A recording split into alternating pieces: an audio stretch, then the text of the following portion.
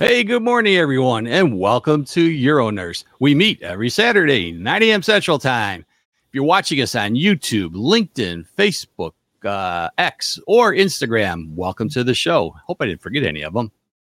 YouTubers, keep that subscription going. Hit that subscribe button.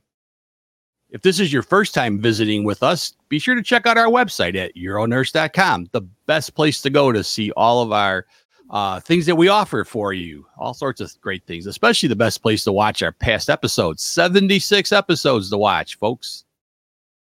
Hey, want to listen to us in your car? No problem. Go to our Euronurse Plus area where you can get onto our audio podcast. Listen on any of your favorite things such as Apple, Amazon, Google, or Spotify. They all work. And if you're not getting our newsletter, be sure to go ahead and register for that. Every Monday, newsletter comes out reminding you about what great shows are coming up. If you're watching us live and you want to put a comment in the comment box or ask a question, that's your spot. This week, we've got Diane Newman joining us, and she's going to be talking about the Hollister Continence Care Registry. Really looking forward to more information about that. And with that, I'm going to bring in our experts right now. Experts, welcome to the show. How's everybody doing today? Good morning. Good morning. All right, I'm going to kick off the introductions. My name is Vic Sinise. I'm the host and producer of the show. Been involved in urology for the past 40 years. And as I always say, this is a great way to pay it back to everyone. So glad to be a part of the show. Let's bring in our other experts for their introductions. Lori, you're up. Good morning, everyone. My name is Lori Atkinson. I'm a certified urology registered nurse, and I'm currently working at a urology practice in Geneva and Winfield, Illinois. Glad to be here. Very good. Welcome. Lace, you've had a nice time off for a few holidays. Yeah, I did. Nice to be back. So I'm Lace Heidemann. I'm a registered nurse who I have worked in urology for over 10 years now, and glad to be here and participate with you guys on these wonderful discussions as well. Yeah, great. Good to be back. John, welcome to the show. Good morning, everyone. My name is John Lynn. I'm a urologist in Gilbert, Arizona in private practice. And like Vic, what I'm doing is to share what little I know regarding the clinical and business aspects of urology as a way to pay it forward, because urology has been extremely good to me. And to that end, I created a Facebook group called the Thriving Urology Practice Facebook group, where we crowdsource practice management solutions for everyone's benefit, and it's all for free. And when they tell me that it's free, I say, I'll take 3. Back to you. It is funny how that's a great price tag to have something free. All right. And our guest speaker for today, Diane Newman. Why don't you probably don't need an introduction. Who doesn't know Diane? OG. That's right. Thanks so much, Vic. And I really appreciate you having me on. I'm a nurse practitioner. I've been practicing in urology for over 35 years. I do mostly lower urinary tract dysfunction, and I do a lot of management with catheters. I'm also adjunct professor of surgery at the University of Pennsylvania, and I've actually taken on a new role. You may have seen me on Euro Today, where I have a catheter center. So I'm really very happy to be here, and I'm very thankful to Euronurse, especially Vic. I've known for many, many years. Yeah. So I want to present this registry because, in urology, we do a lot with catheters, right? We put catheters in the bladder, we put stents in, and we don't know what people are doing. So I want to share with you some of the statistics around the use of catheterization and a 5-year registry that Hollister, who's in Libertyville, Illinois, is actually sponsoring. So I think you'll be really excited to learn about it. All right, great. Let's bring up your slides. Go ahead. So this is called the Continence Care Registry, the ConCare, and it's really to look at a patient, a man or woman's experience over time when they're performing what we call intermittent catheterization. So I'm going to start with a definition of neurogenic lower urinary tract dysfunction, because that's usually the condition men and women will have when they have to catheterize themselves. So this is really dysfunction of the lower urinary tract, which would be the bladder, the urethra, which is the tube that carries the urine from the bladder, and secondary to some kind of damage or disease in your nervous system. So that would be your brain, your spinal cord, or the peripheral nerves, we call them. And that results in the fact that you cannot normally pee. You cannot void, or we call urination, on your own, that you need a catheter to empty your bladder. In urology, we do see individuals that We don't really know why they have to catheterize, and we always say that's etiology or cause unknown. But a lot of individuals have neurogenic disease that's causing their bladder not to function properly. And on this slide, it's a busy slide, but it just shows you all the conditions that can cause neurogenic bladder dysfunction.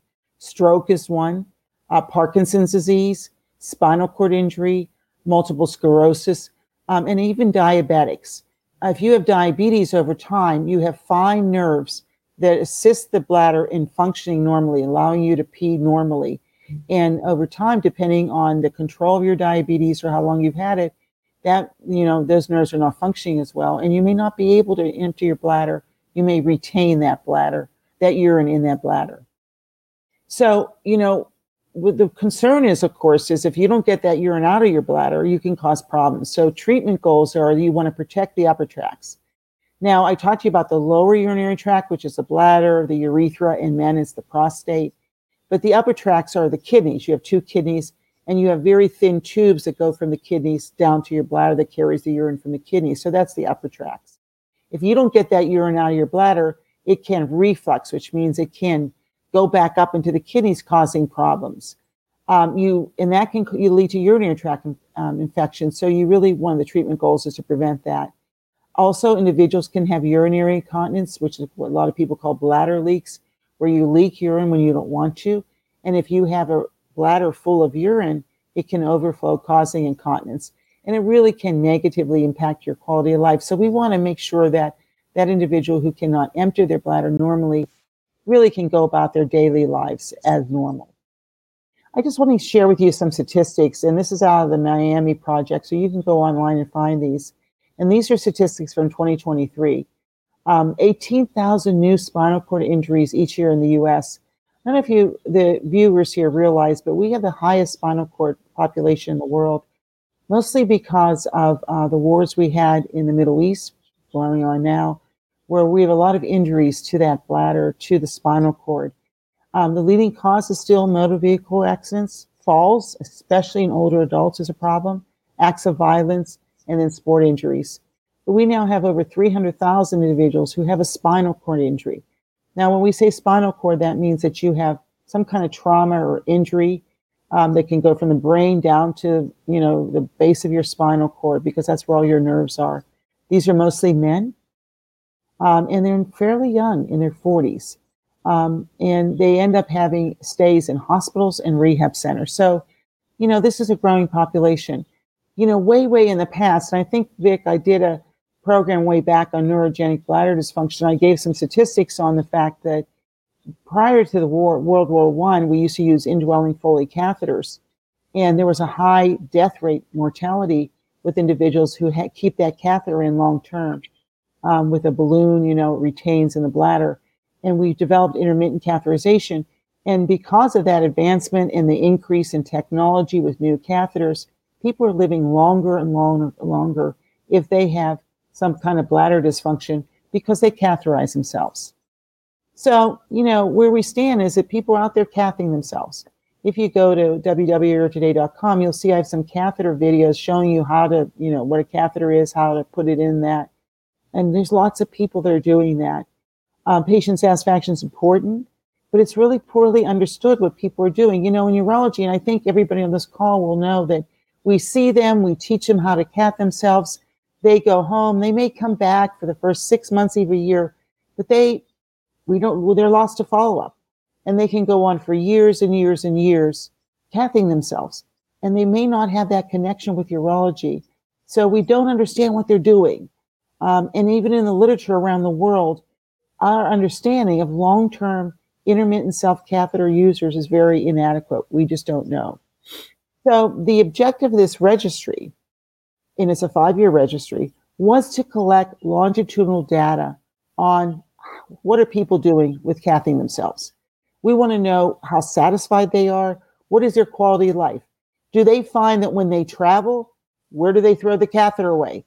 Men talk about this all the time. We don't have in our stalls, which is where I cath myself, we don't have those little containers like women do because they put their menstrual pads in it. We don't have those. So I have to come out of the stall with my catheter.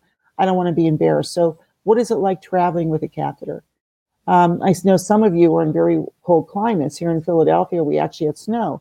Does the hydrophilic coated catheter, that fluid, freeze if you keep the catheter in your car? I want to tell you it does.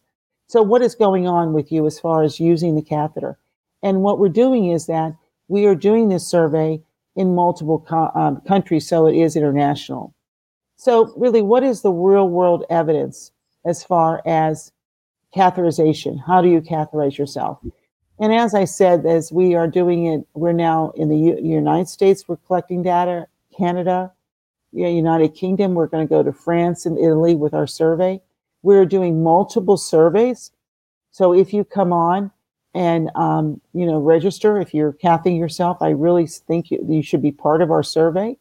You do get a little bit of a stipend if you answer all the surveys. We're doing a couple surveys. There's a couple surveys out there that have been validated on what is the experience of someone who catheterized themselves. And there's some standard, what we call quality of life surveys to find out how this is affecting your overall health in that. We are doing this, we track you over 5 years, so we want to know what is going on with you over that period of time. So we're really doing a lot of data, mining as far as what's going on with individuals. It is real world evidence, and real world evidence is really complementing other controlled clinical trials. I actually do quite a bit of research. I have NIH funding where we do randomized controlled trial. This is not randomized. This is a longitudinal prospective study. We're looking at the natural history, the course of your disease. Why are you catheterizing? What happens to you? How many urinary tract infections you're getting, and how effective maybe is the products you're using. Even though this is funded by Hollister, we don't care what product you're using. We want to learn what you're using, and we have individuals who are using all the different types of catheters. That's what's so exciting about this, is we have lots of catheters to choose from. So if you're someone who's catheterizing yourself, you can choose what's best for you. And they come with different types of coating, what we call closed systems, where you can travel with it. You can put the catheter in your pocket, in your purse. So we're trying to find out, what are you actually doing? So this is really what really the summary of the registry is. We don't care whatever reason why you're catheterizing. We are looking at neurogenic. And like you see, we're really expanding. We're going to also go into Germany. And as I said, this is 5 years. So this is a real big commitment from Hollister. I really want to give them credit. This is a big financial, but a big undertaking for a company. And I want to commend the company, because this is only going to help us clinicians learn what we need to do in our practice to teach patients who are catheterizing themselves. Our target enrollment, by the way, I think it's going to be 500 to 600. And we're getting there slowly, but we are. This is registered. And by that, I mean it's an IRB, which means it's been approved by a research group that approves studies in individuals. We do not take your name. We do not identify who you are. You are anonymous to us if you come on the registry. It's all done online, so you could do it on your phone. You can do the surveys on your phone, which I know a lot of people like. But basically, it's very what we call de-identifiable. We don't know who you are. And these are the different kinds of things that we are doing. This is a great questionnaire. It's called the Intermittent Self-Catheterization Questionnaire. And it evaluates, quality of life and what you're doing with your catheterization. How easy is it to use? Is it discreet? Psychological well-being, and how convenient is it? So, the higher the score, the less burden it is that you have with performing catheterization. We're also doing the European Quality of Life. It's a 5-level dimension this is a really great questionnaire because it's translated in 130 languages, which is going to help us when we go into, say, Italy, France, and Germany. And it looks at mobility, self-care, because of, do you have pain and discomfort, anxiety, depression? And it really looks at your health overall. So it's a really nice validated questionnaire that we also ask. And we're also doing the RAND Modified and Medical Outcomes Social Support Survey. This is really a great survey looking at certain areas as far as social support. Who's helping you? Do you have individuals out there that are supportive of what you're doing? And this is a really important survey that's been validated here in the U.S. as far as what is your support in the community. So as you can see, it's a lot of questions here. And sometimes that's a negative and a positive for us because we want that data to know what's going on. And what I want to do is share with you some of the outcomes of this. We started in 2021. We did a pilot study to find out whether this was workable and if patients understood the surveys. And again, it's men and women. And we don't know how long we're going to go. The journey's going to go on. I will tell you that I learned that Hollister did such a survey with their ostomy customers and with ostomy patients around the world. It took them several years to get it, but they did get there. As you see, we opened in the US in 2022, which was actually during COVID. Canada enrollment was also that year. In 2023, we opened in the United Kingdom, and that's growing steadily. And we continue to do outreach. How do we get individuals? It's through a lot of different mechanisms. We've gone to meetings, some of the patient advocacy groups like the United Spinal Cord meeting to try to get individuals into the survey. We've gone out to nurses. So anybody who is on this call, please email me. Go online, you can find me. And I will send you the flyer that you can give out to patients because we're really trying to build up our registry. We want more and more people. We know they're out there. How do we reach them? And I really want to thank your nurse and Vic for allowing me to present this because this is another avenue as far as, getting individuals into this registry.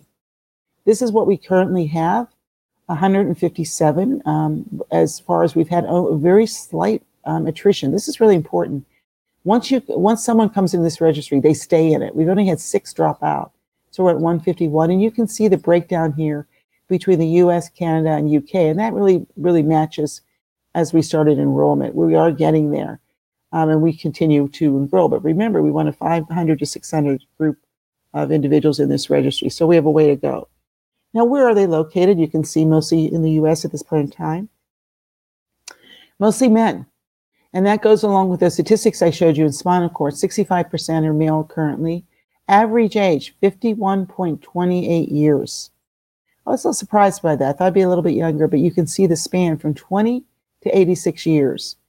So we really do have a nice age span there as far as, and that makes sense. Under the age of 20, maybe 18, we'll get down to that. But as far as pediatric, we want the individual person who's performing the catheterization to complete this survey. When we look at conditions currently that we have in that subgroup, we have 133 that have lower urinary tract dysfunction.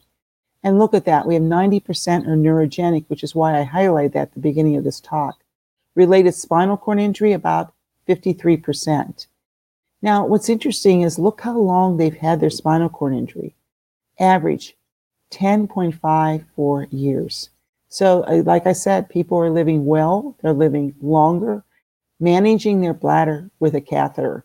Range is 1 to 52 years as far as how long they've had their spinal cord injury. So this is a population that's going to be around for a long time. We will look at, with one of our surveys, the level of mobility, dexterity in that spinal cord injury population. And on the left there, you can see the level of the spinal cord injury. 49% is T1 to T12. So that's thoracic 1 to thoracic 12. But 27% are cervical.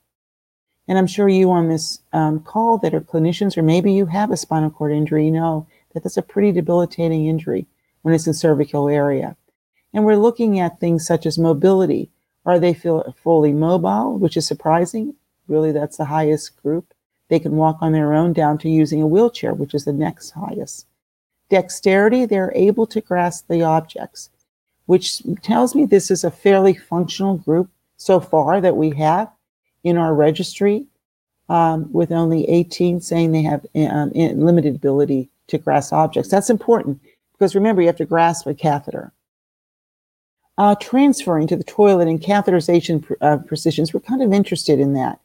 And that's kind of a marker. Are you able to transfer the toilet? Because a lot of individuals who catheterize actually catheterize on the toilet or catheterize standing before the toilet.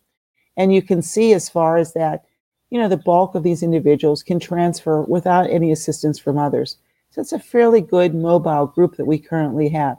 But on the right there, lying down in bed, do they stand in front of the toilet? You can see the different positions they're using as far as for catheterizing.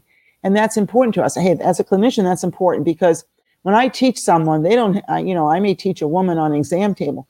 I don't know anybody who has an exam table at home. That may be a great table to use for catheterization for teaching, but what do they do at home? So we're trying to find out, how do you catheterize when you're at home? What is the best position? And that's going to inform us nurses when we teach. So that's a really important question. Usual activities in self-care. Are they able to dress themselves? Are they able to feed themselves?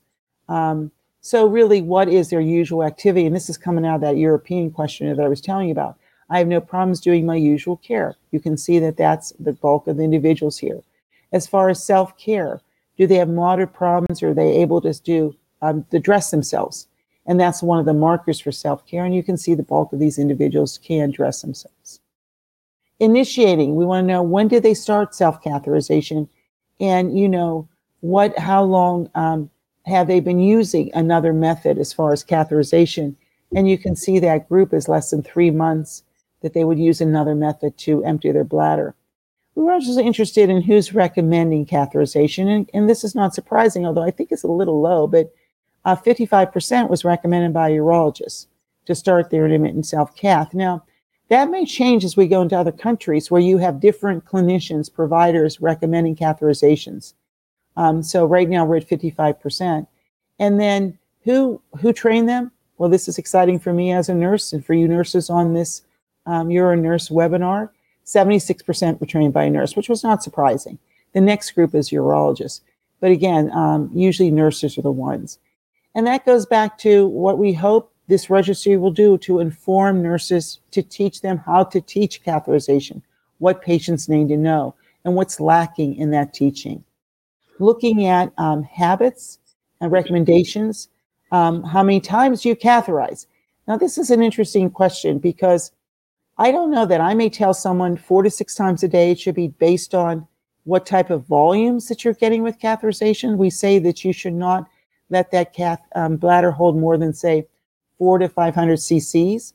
But we do know that as that individual continues to catheterize, they may find it a nuisance and not follow the instructions and the number of frequencies we want them to do. That can cause problems. If you don't keep that bladder fairly empty, you don't let it get to overflow over that 400, 500 cc's, or what is that, 15, 16 ounces, then you may get urinary tract infections, or you may have that urine go up into what we call the upper tracts. And that can cause kidney problems. That can affect your kidney function, and that's not good. So on average, people were mostly, so far, are catheterizing 4 to 7 times a day. And you can see that span there. How many about the last 30 days? So that's what, by the way, that was what was recommended. And what was nice is look at that middle green column. They are doing it. The majority are doing it, what was recommended, 4 to 7 times a day. And then we want to know at nighttime, because as we age, we produce more urine at night. And a lot of times people can't go that 8, 10 hours they may be sleeping without catheterizing. So one of the questions on the registry is, thinking about the last 30 days, how many times each night do you usually need to catheterize? And you can see that, the bulk, but it's not that greater than 1. People are getting up at night to catheterize. And that was a little bit surprising with this age group. I thought that we'd have actually less people having to get up at night, but we're talking about at least 1, and you can see 2 or more times. So catheterization is interrupting sleep. And we are asking about quality of life around that. Now, this is a busy slide, but we're looking at well-being. And like I said, the ICSQ, that's the Intermittent Catheterization Questionnaire, does ask about the well-being. Does my catheter allow me to go away from the home? And that type of thing.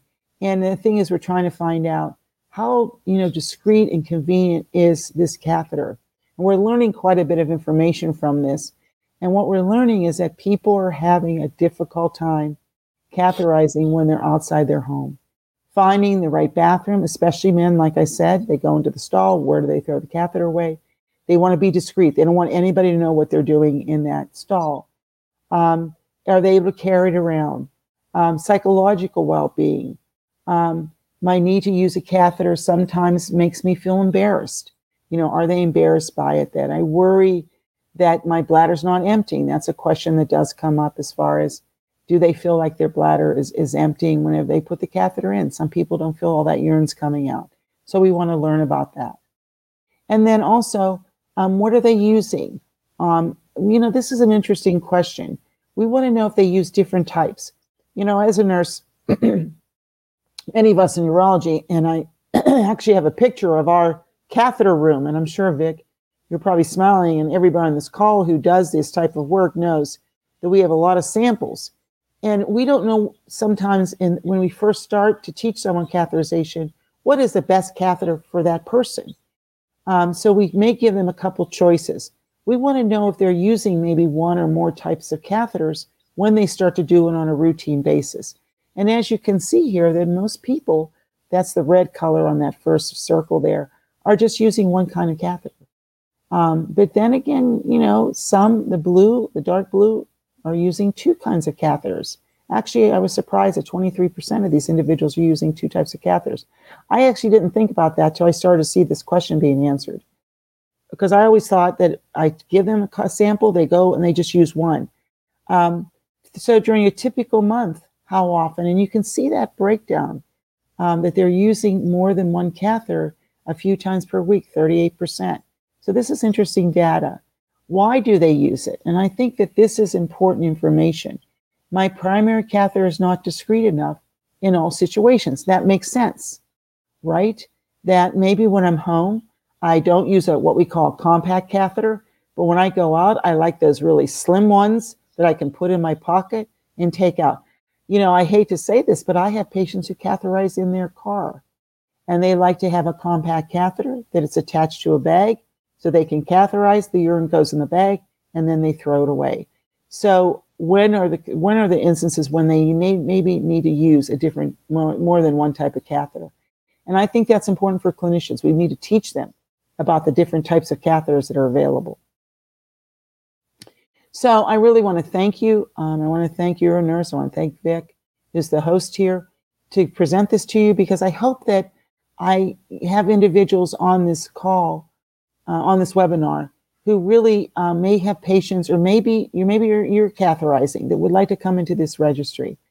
It's really a great thing to be involved in. Like I said, you do get a slight stipend. If you answer the surveys, you get, I think, a gift card that we email you. So, and it really is going to help you in the long run, because we're going to learn from this. We're going to get insights into what we need to do as clinicians, but also what manufacturers of catheters need to do as far as what they may need to do to change maybe a catheter. There's a lot of data that we're getting, and it was, Vic only gave me 30 minutes, so I can't give you all the data, but I'll come back sometime if he allows me. But really, what is best for you? What type of tip catheter? Do you use a curved tip? Do you use a catheter that's what we call hydrophilic? No, I use lubricant. What are you doing as far as preparing your catheter? What's working for you? That's only going to help improve technology as far as this evolves for how we make better and better catheters for you, because you're living longer. We know that with catheterizing your bladder. So I really think that this is a fantastic registry. I'm the principal investigator, actually, of the study here in the United States. We have principal investigators in the other countries. It is headed up again by Hollister, and it really is going to inform this whole field of performing catheterization to empty your bladder. So I really thank you for allowing me to present this. Oh, we're glad to have you on board to present. Fantastic presentation. One thing I could definitely tell is from your enthusiasm is how important this is to you personally. So that was impressive. So I'm going to open up questions to anybody who's watching. Go ahead and use the comment box. We'll be glad to bring those up for Diane. This is a great opportunity. I'm going to kick it off, though, with a couple of questions or comments. The one thing I was surprised to hear about from the study was using more than one type of catheter. And my thought has always been, whatever works best for you, right?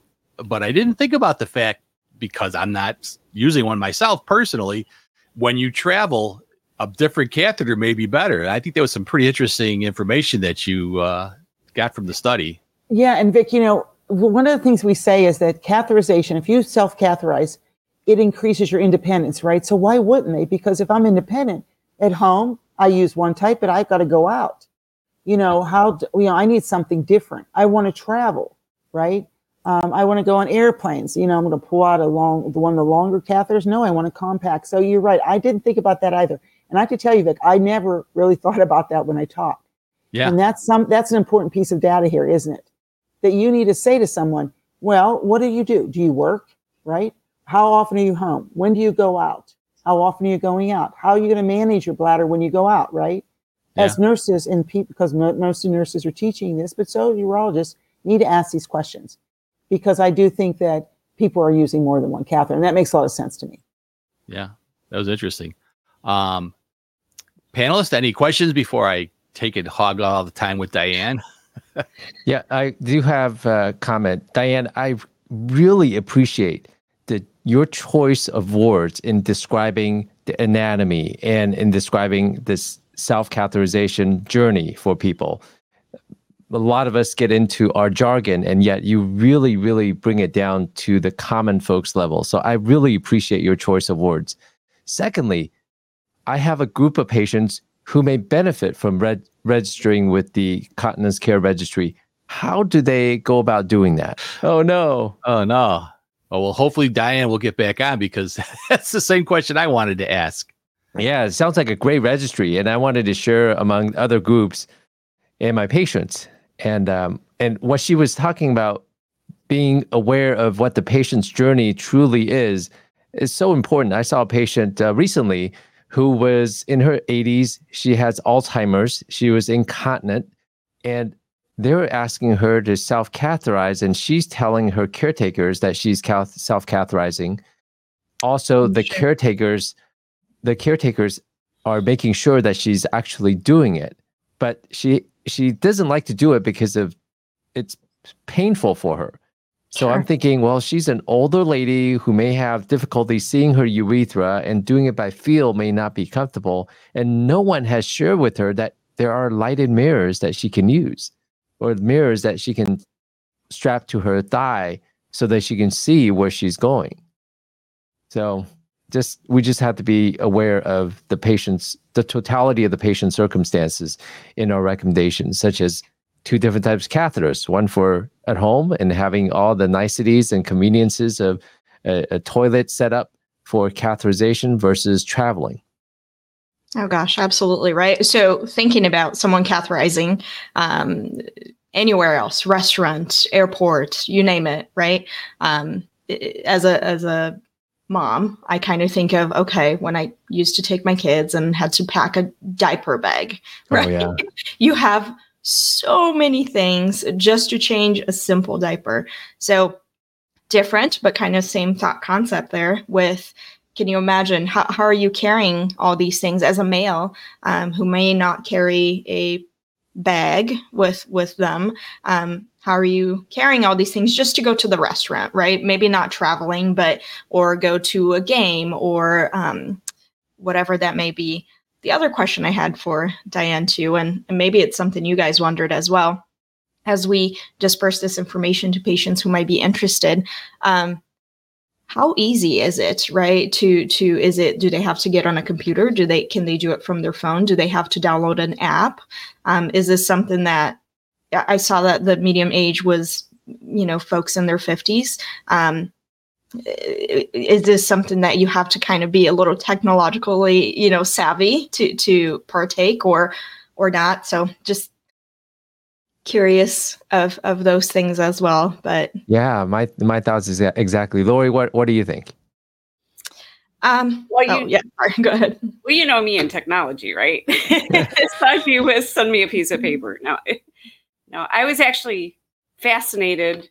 I never even thought in the 25 years I've been in urology whether the catheter could freeze or not. I mean, that's something we don't think about as the patient leaves, along with not having a garbage can in the bathroom. I've never thought about that until today. So it's kind of like changing diapers. You have to think about Aquaphor, wipes, plastic bag, changing pad, and the actual diaper itself, right? And then also, where can he change the diaper? Somewhere discreet where it doesn't disturb other people, and where you can maintain some privacy for the baby. Well, Dr. Lynn, after 5 kids, I used to change them wherever on the restaurant table. No, I'm kidding. It's just like breastfeeding, right? Initially, you're like, oh, I'll cover it. Yeah, Now it's just like, cover. Whatever. You don't want to watch? No. Go somewhere else. I totally agree. And in her study, in the registry, a lot of people don't have a lot of dexterity issues. And I was thinking maybe that was selection bias, right? If they have to enter information via computer, then those people who don't have the dexterity to enter that information may be selected against. So your number of people with dexterity issues participating may go down. Right. Yeah. And I think she mentioned that, of course, they're interested in the folks who are actually performing, the catheterization to be the ones to answer. But you're right. What if, it's a caretaker or partner who helps you to catheterize, but not only that, also that could perhaps help you answer those questions as well, right? Mm-hmm. Yeah, I really would like to know how to get a hold of somebody to let the patients know where to register. And I tried to look, I'm sure I can find it online where you can register. Yeah. I'm so sorry. I just, for some reason I came off. Yeah, I should put, there's a QR code and I should have probably put that on the slides. I really apologize about that. But there, if you go to Hollister, you can register. If you email me, I will send you the flyer. So please do that. My email address is Diane. Well, I'll give you my Gmail, dknewman721@gmail. That's an easy one. So dknewman721@gmail.com, and I'll send you the flyer.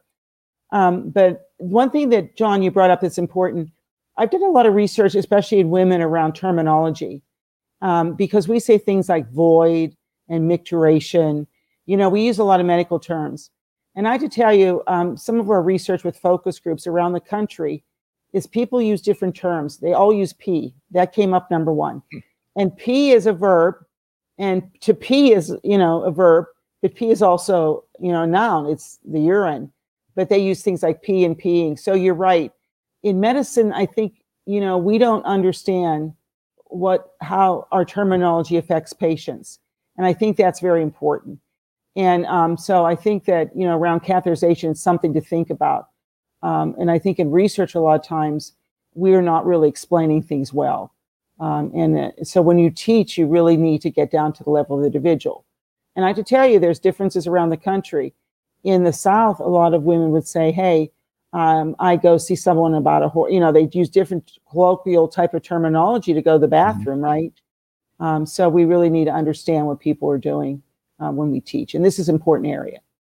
That said, I was faulted in a review by a patient because I, like you, want to make sure people really understand what I'm saying. So instead of saying pee, micturition, voiding, I would say pee. But instead of saying urethral meatus, I said pee hole to the patient in describing the urethral meatus. And that was offensive to the patient because I was not speaking professionally. I'm thinking, I can't win. I know, no. But that you do have that too, John. You're right. And sometimes it's like, but you try to, and I have to tell you, like incontinence is another term. People don't know what incontinence means. Yeah. And I don't know if you've seen the commercials. What do they use on the commercials? Bladder leaks, right? Bladder leaks. I mean, that's what so I kind of say, when your bladder leaks or whatever, but you're right. You have to be, cognizant of how you're speaking to individuals.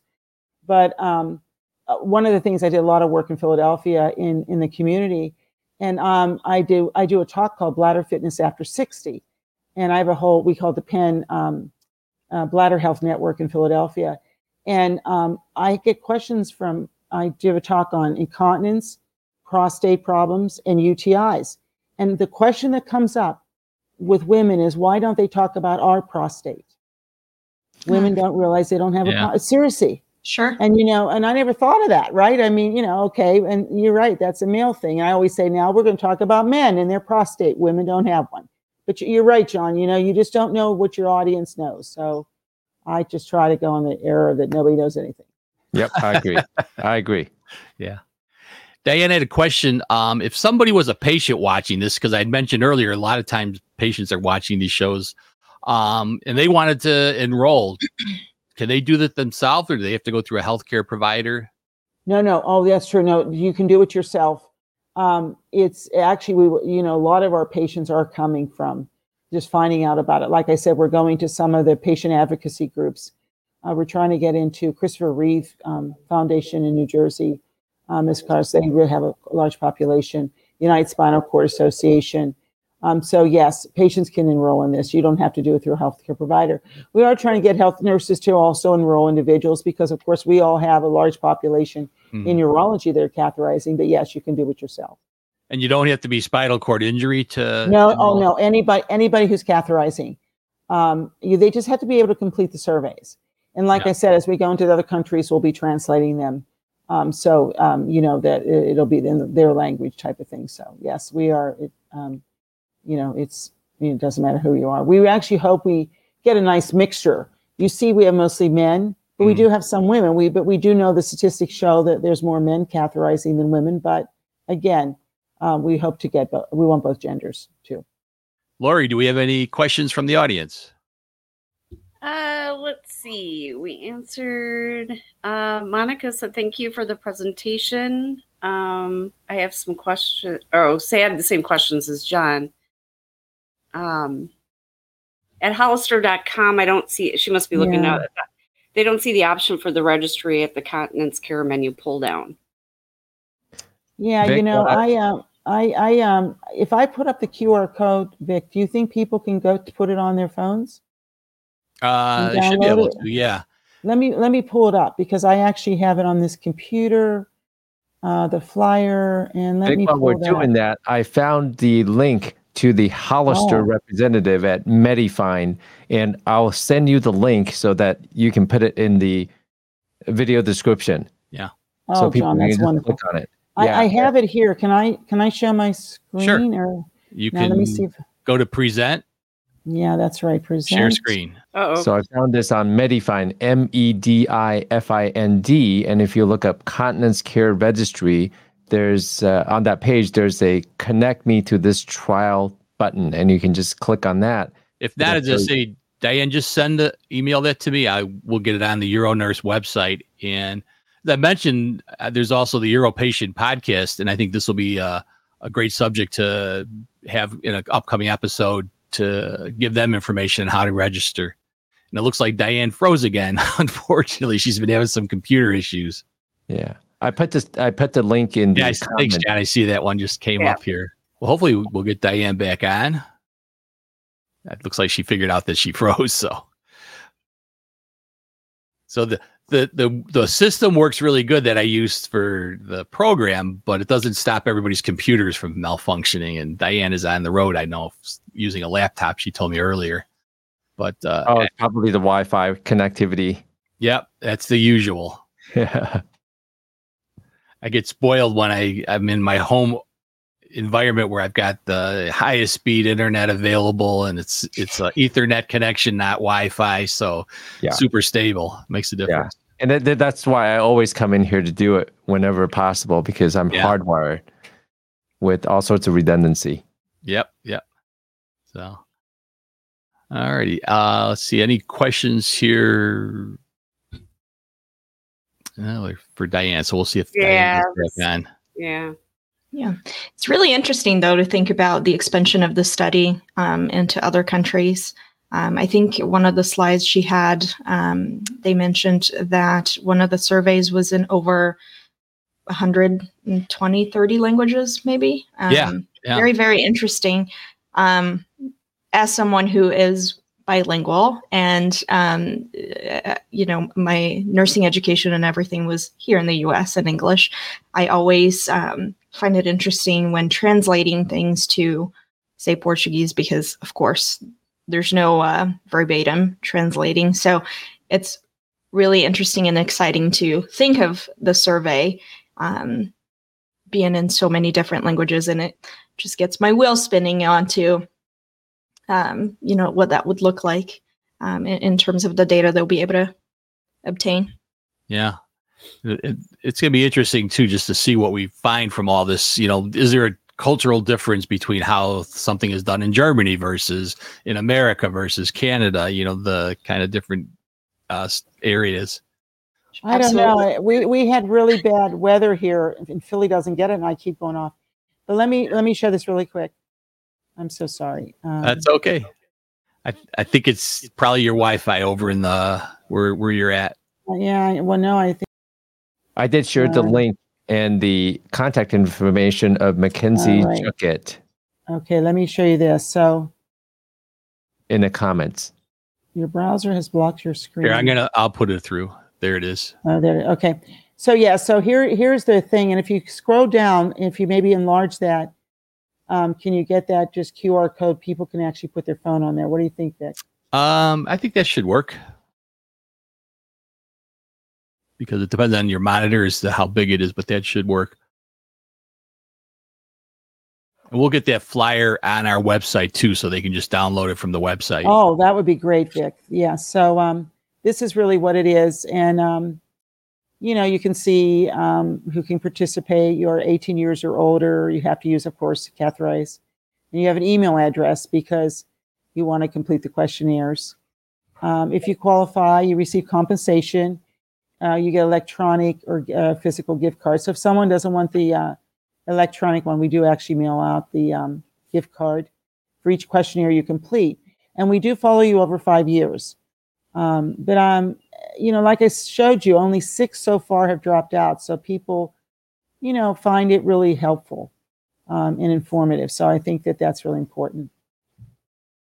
I did test it with my phone. It does work. So I was. Oh, it does. Oh, great. Okay, great. So it's up there. I left it up there long enough, I think, for people to get it. So, and not a problem. But if any nurses on the call, please download that flyer and keep it in your exam room. So when you're teaching someone, just give it to them, and they can actually, with their phone right there when you're with them, scan it and hopefully, go to the survey.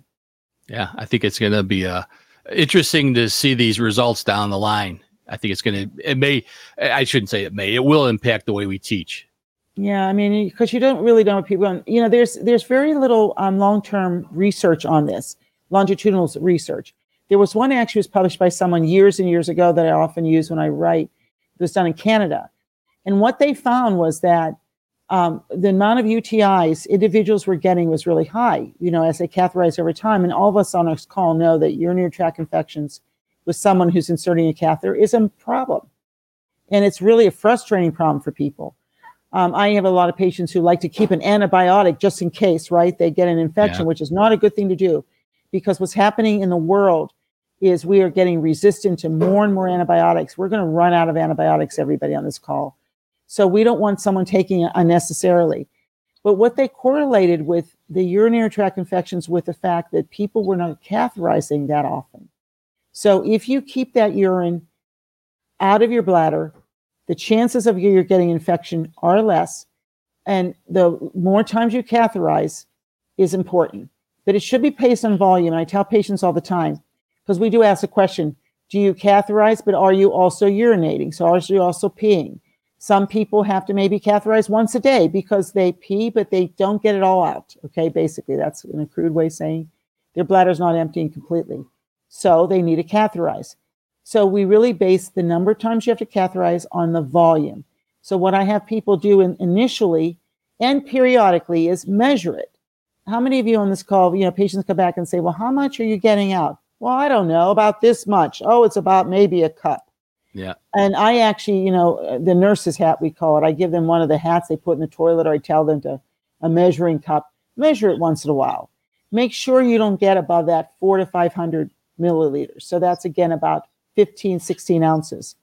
Because if you are, and it's dependent on your drink, if you're a big drinker, if you live where John is, right, in the summer where you have probably drink a lot because it's so hot in Arizona, you may drink more. You may have to catheterize more during the summer. I don't know. It depends on your volume. That's one of the key things I think that we need to really impart to patients is that, hey, you need to catheterize based on your volume, what you're drinking, and how much comes out. And you cannot get high volumes. I don't know. I'm sure on this call, people, if you ever taught someone, patients will come back, well, I get 800 sometimes. And I actually have them keep sometimes a schedule for me, not every time. You don't have to measure it every time, but just in the beginning to give an idea of, what kind of volumes, what are you getting? If you're urinating, maybe you don't have to catheterize as often. So to give them an idea of what that frequency should be. But that's one of the key points here. Yeah. And I think that one of the things that we need to educate patients on is that if you have a Foley catheter in an indwelling catheter, you are going to be infected. It's impossible not to be. They say, I think studies have shown anybody within about 10 days will end up being colonized. So the real sale point of intermittent catheterization is the low infection rate. You can have a normal life if you do it. Right, you do. And you know that the big trend is to get rid of those indwelling catheters, because you're right, they lead to a lot of problems. And we're seeing less and less of those. But you have to be able to catheterize. We're having an aging population. I think we're going to have more challenges as far as individuals, being able to catheterize. I always tell patients, can you have someone else who's close to you, a family member or spouse, also learn to do it just in case you need some help? And that's another big challenge. And we do ask that question. Do you have assistance? How often do you have someone to help you? Maybe do it. Because with the aging population, we're going to see more bladder dysfunction, right, everybody? We're going to have people that really cannot urinate, cannot pee normally. They're going to have to catheterize. We're seeing more Parkinson's disease, MS. We saw what's her name on the Emmys, right, with her MS. I'm kind of crazy. Every time I see that kind of thing, Vic, I think, I wonder if she's catheterizing. Isn't that sick? But seriously, but really, right? I mean, we're seeing more and more people with neurologic problems, right? MS, Parkinson's, stroke. We're seeing younger people. I just actually had a friend who had a baby who stroked out after delivery. She's only 40 some years of age. Oh, goodness. She had high blood pressure, and it was really sad. She was very high risk. But the point is that these conditions, we're seeing more people are living longer with these conditions. So we're going to see more individuals that really do need to catheterize. Absolutely. So I think that, our population is only going to grow, and they're going to live longer, which is so exciting because we now have a way for them to do it, healthy wise as far as managing the bladder. And quality life, not just more years, but good years. Yeah, I mean, I have to give a shout out to all the manufacturers of catheters, and includes, of course, Hollister, Coloplast, Convatec, CureMedic, everybody, that is well-spec'd that makes catheters, because they really have really improved technology. We haven't seen much technology in indwelling catheters, but for intermittent, we now have better coatings. We have more compact. We have catheters now for women that are shorter in length, right? That you could literally put it in your purse and then go catheterize real quickly. And then, no one needs to know. And you're very, really can be out there independent working. So they've really, really advanced these types of products, I think more so than in other types of area of medicine. So that there's really, I always say, not one product is all the same. And we really, as nurses, need to really understand the different products and what's best for that patient with their lifestyle, right? So they are independent, and the fact that they can go around their daily lives. Yeah.